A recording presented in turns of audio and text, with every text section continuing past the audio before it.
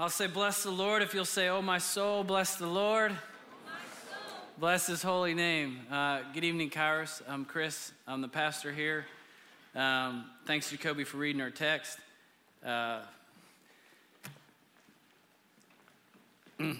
There's a knot in my stomach, and I don't know why.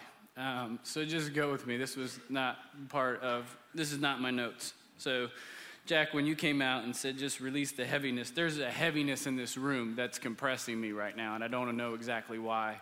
I'm going to stop asking people to pray for me before I preach because this is embarrassing. But let's just do this. I could be wrong. It could be the ground turkey I ate for lunch today, or it could be the Holy Spirit. So I'm just going to give it a shot.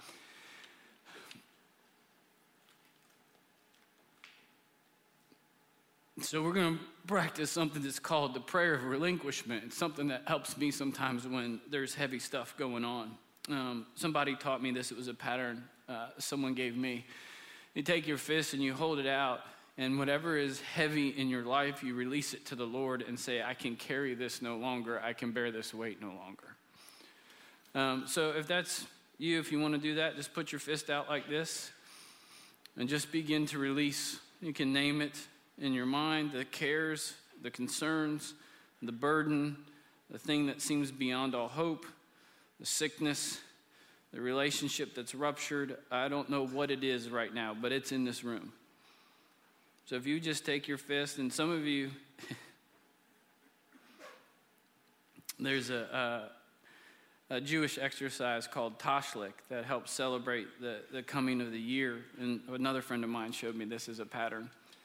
And part of the way that you do it is you take a heavy object or a stone and you cast it into a moving body of water.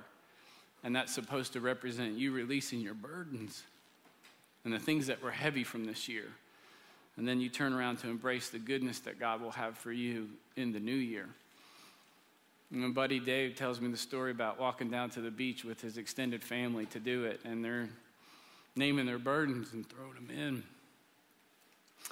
And his wife's grandparents are there.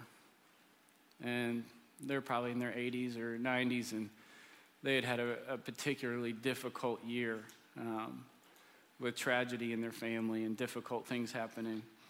And the wife, with tears in her eyes, said to the husband, I don't even have enough strength to throw it. Would you throw it for me? And so sometimes we don't even have enough strength to pick it up, to release it. And so if that's you right now, just ask for God to give you strength to release whatever that weight is, that anxiety, that crushing feeling that you can feel in your gut and you're not sure how it's going to work out. I just encourage you to release it to the Lord.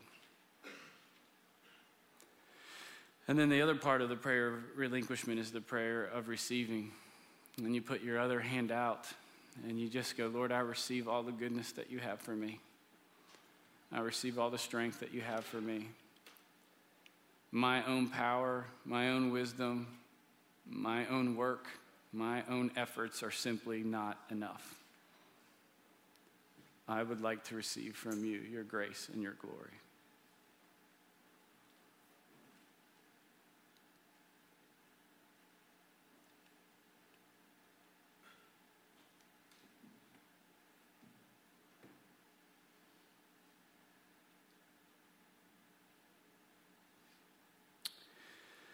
So if that's you, just put your hands in a posture of receiving, and I'll speak a scripture over you for those of you who need help with heavy stuff in your life.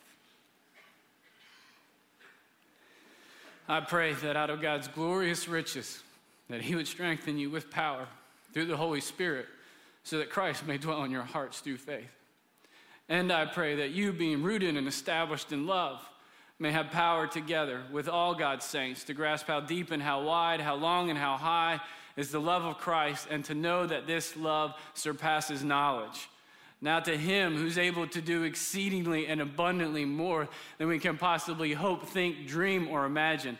To him be all honor in the church and in Christ Jesus throughout every generation. Amen and amen.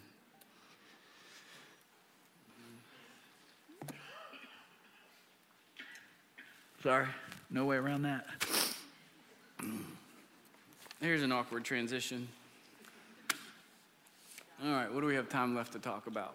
Is there anything else we need to talk about that's not on my playlist? Oh, mercy. Act like you've been here before, buddy. Okay. Nope. All right, let's loosen it back up a little bit. Here, I got here's a hypothetical for you. If I was to split everyone in, nope, Nora's not letting me do that either. This is awful. Don't ever show my preaching professor this videotape, please, never.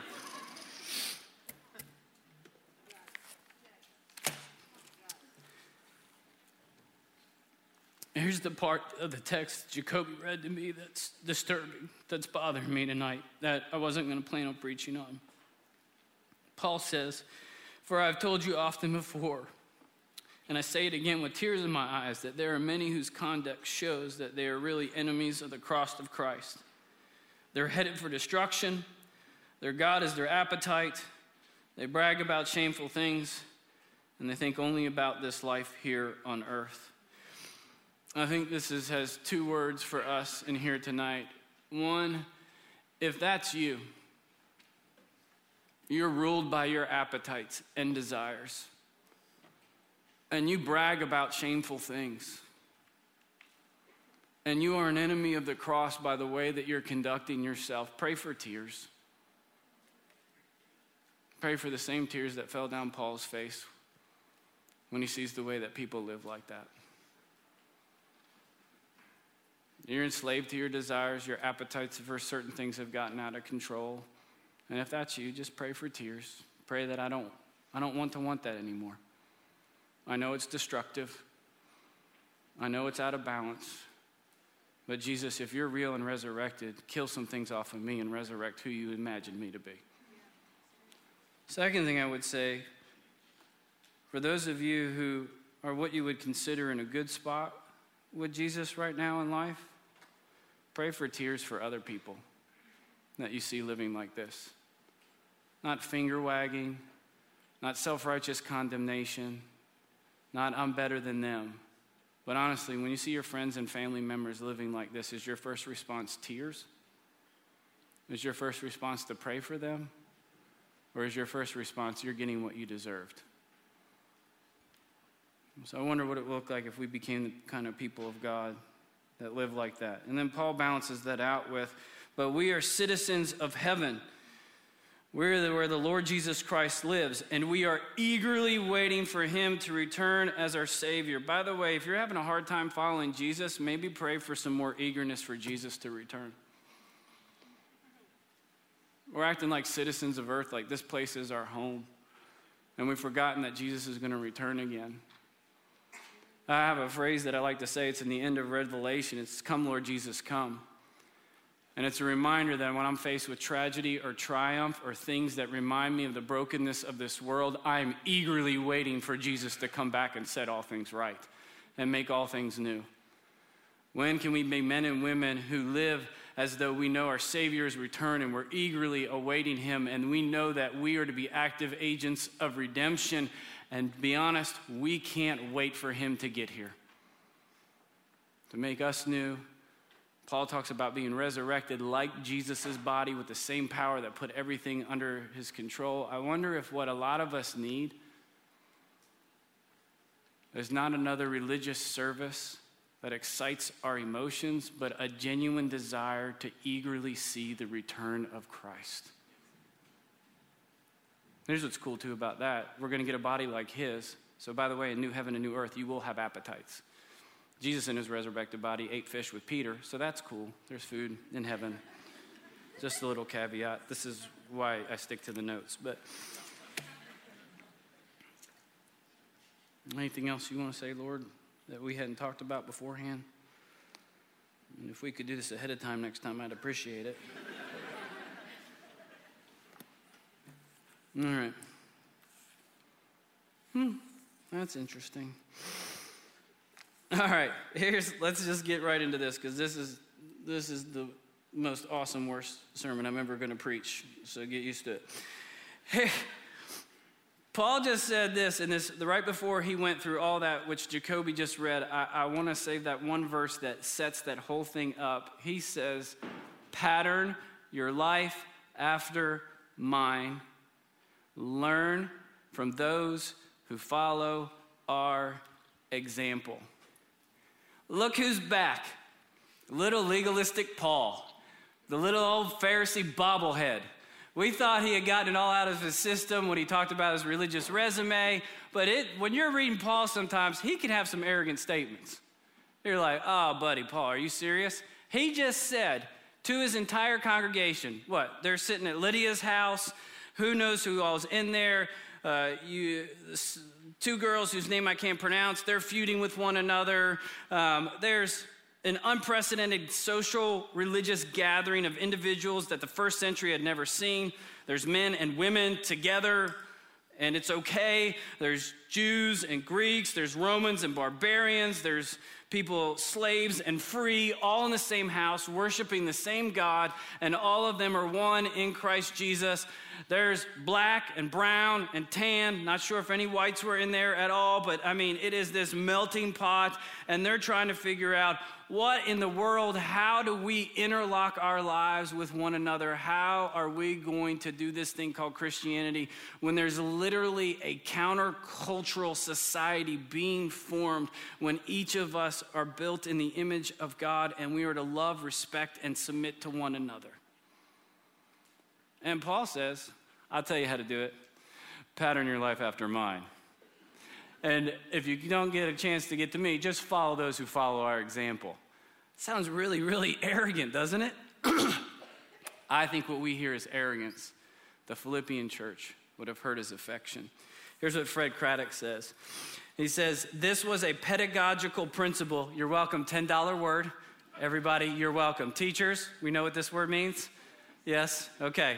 It just means your philosophical approach to teaching.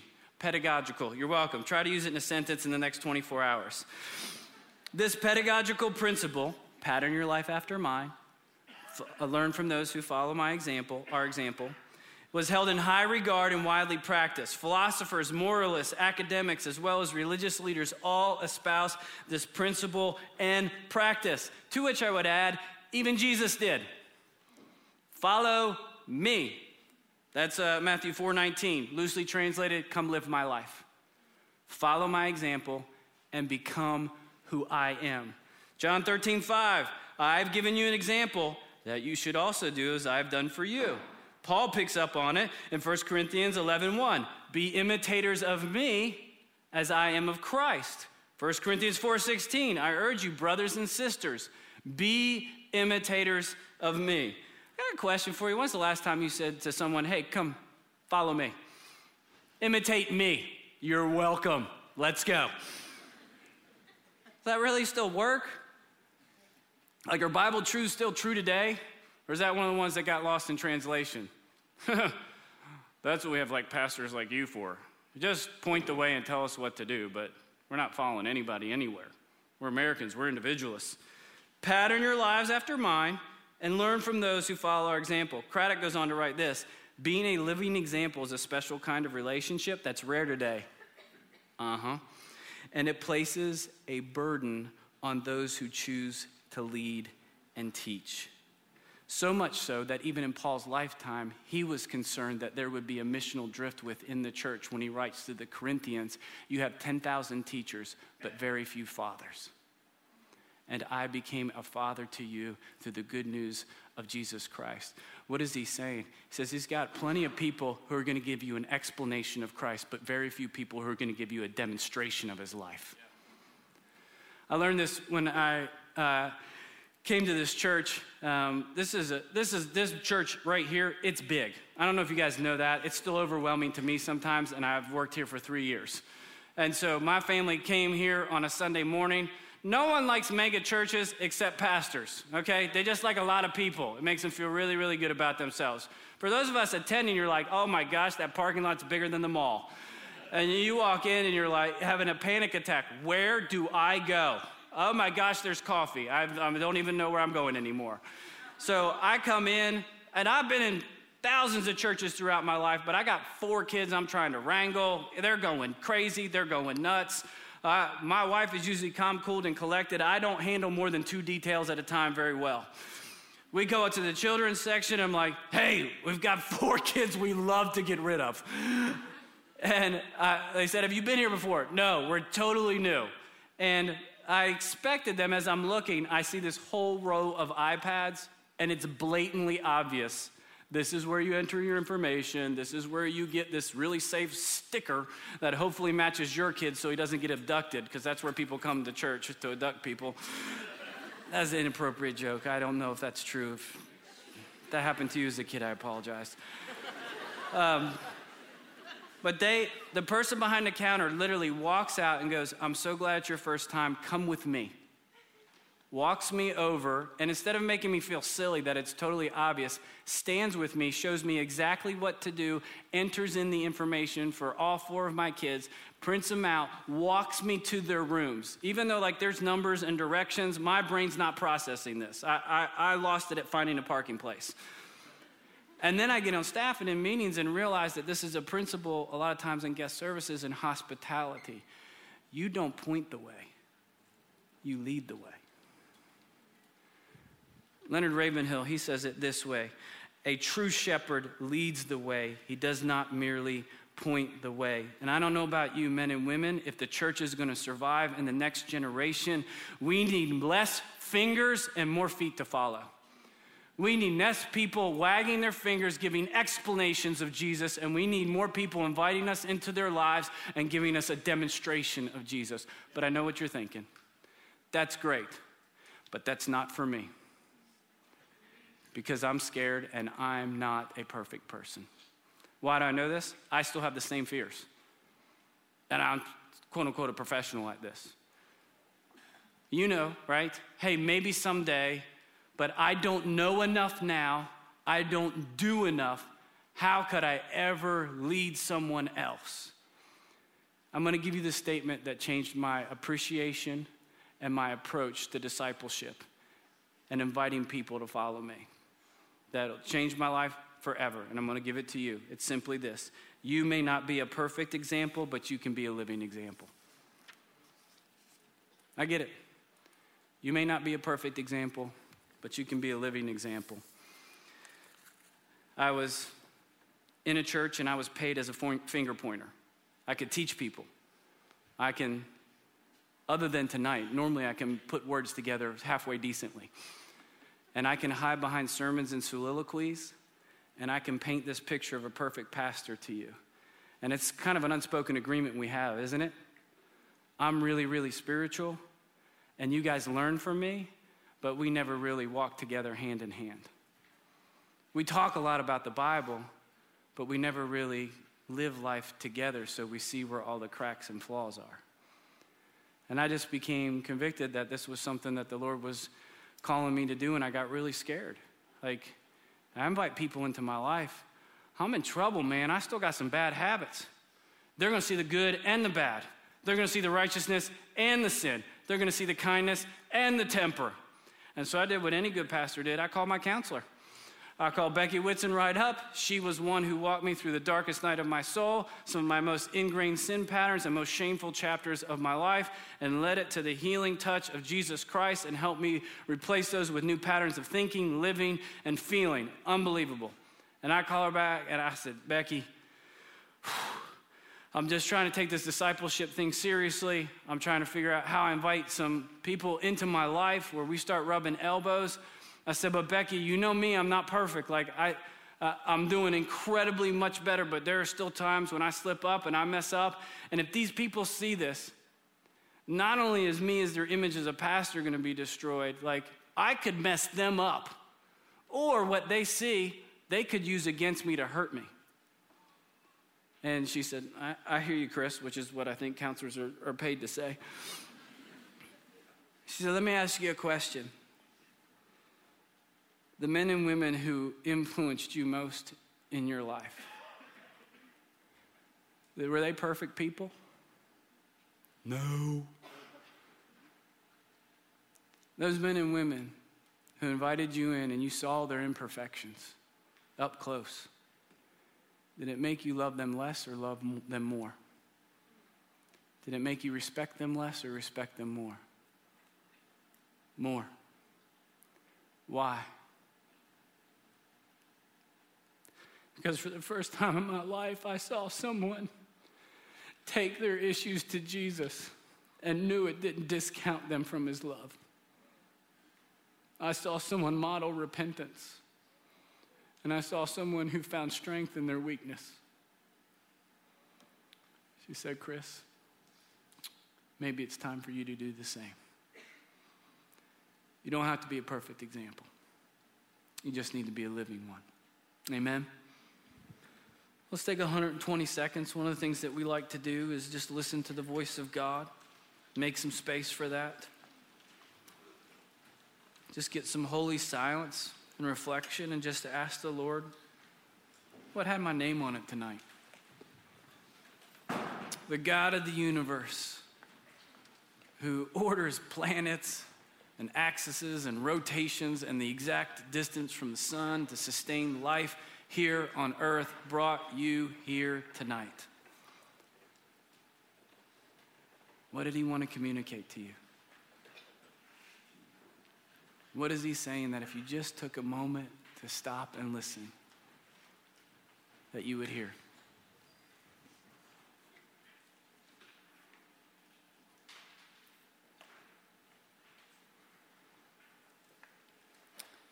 So for those of you who already have something that's jumping out, I'd encourage you to write it down, capture it.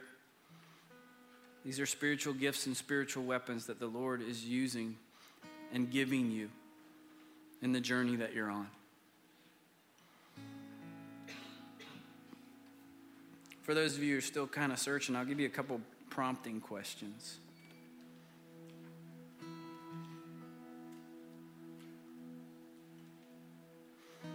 What's keeping you from finding someone you need to pattern your life after? Is it because you've been looking for a perfect example?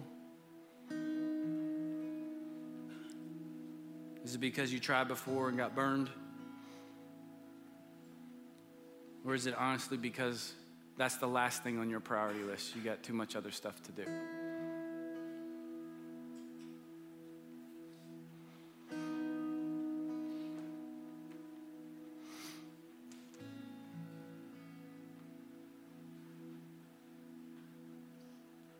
Another question I have is, what keeps you from being a living example for someone else?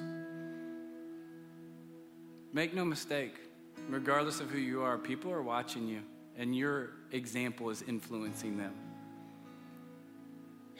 The question is, which way?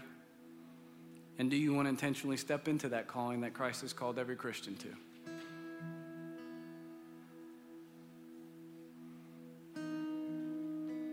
I got a sneaking suspicion a lot of you got some great patterns and habits and tools that you've picked up that other people need to see and hear. I also bet if you got together with a group of people, they might have some that you need to hear.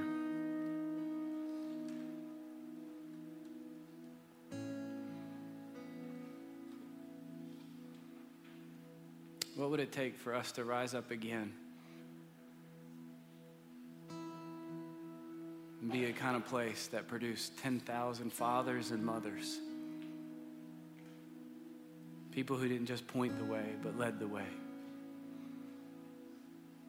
Where we had more feet to follow and less fingers to point. Come, Lord Jesus, come.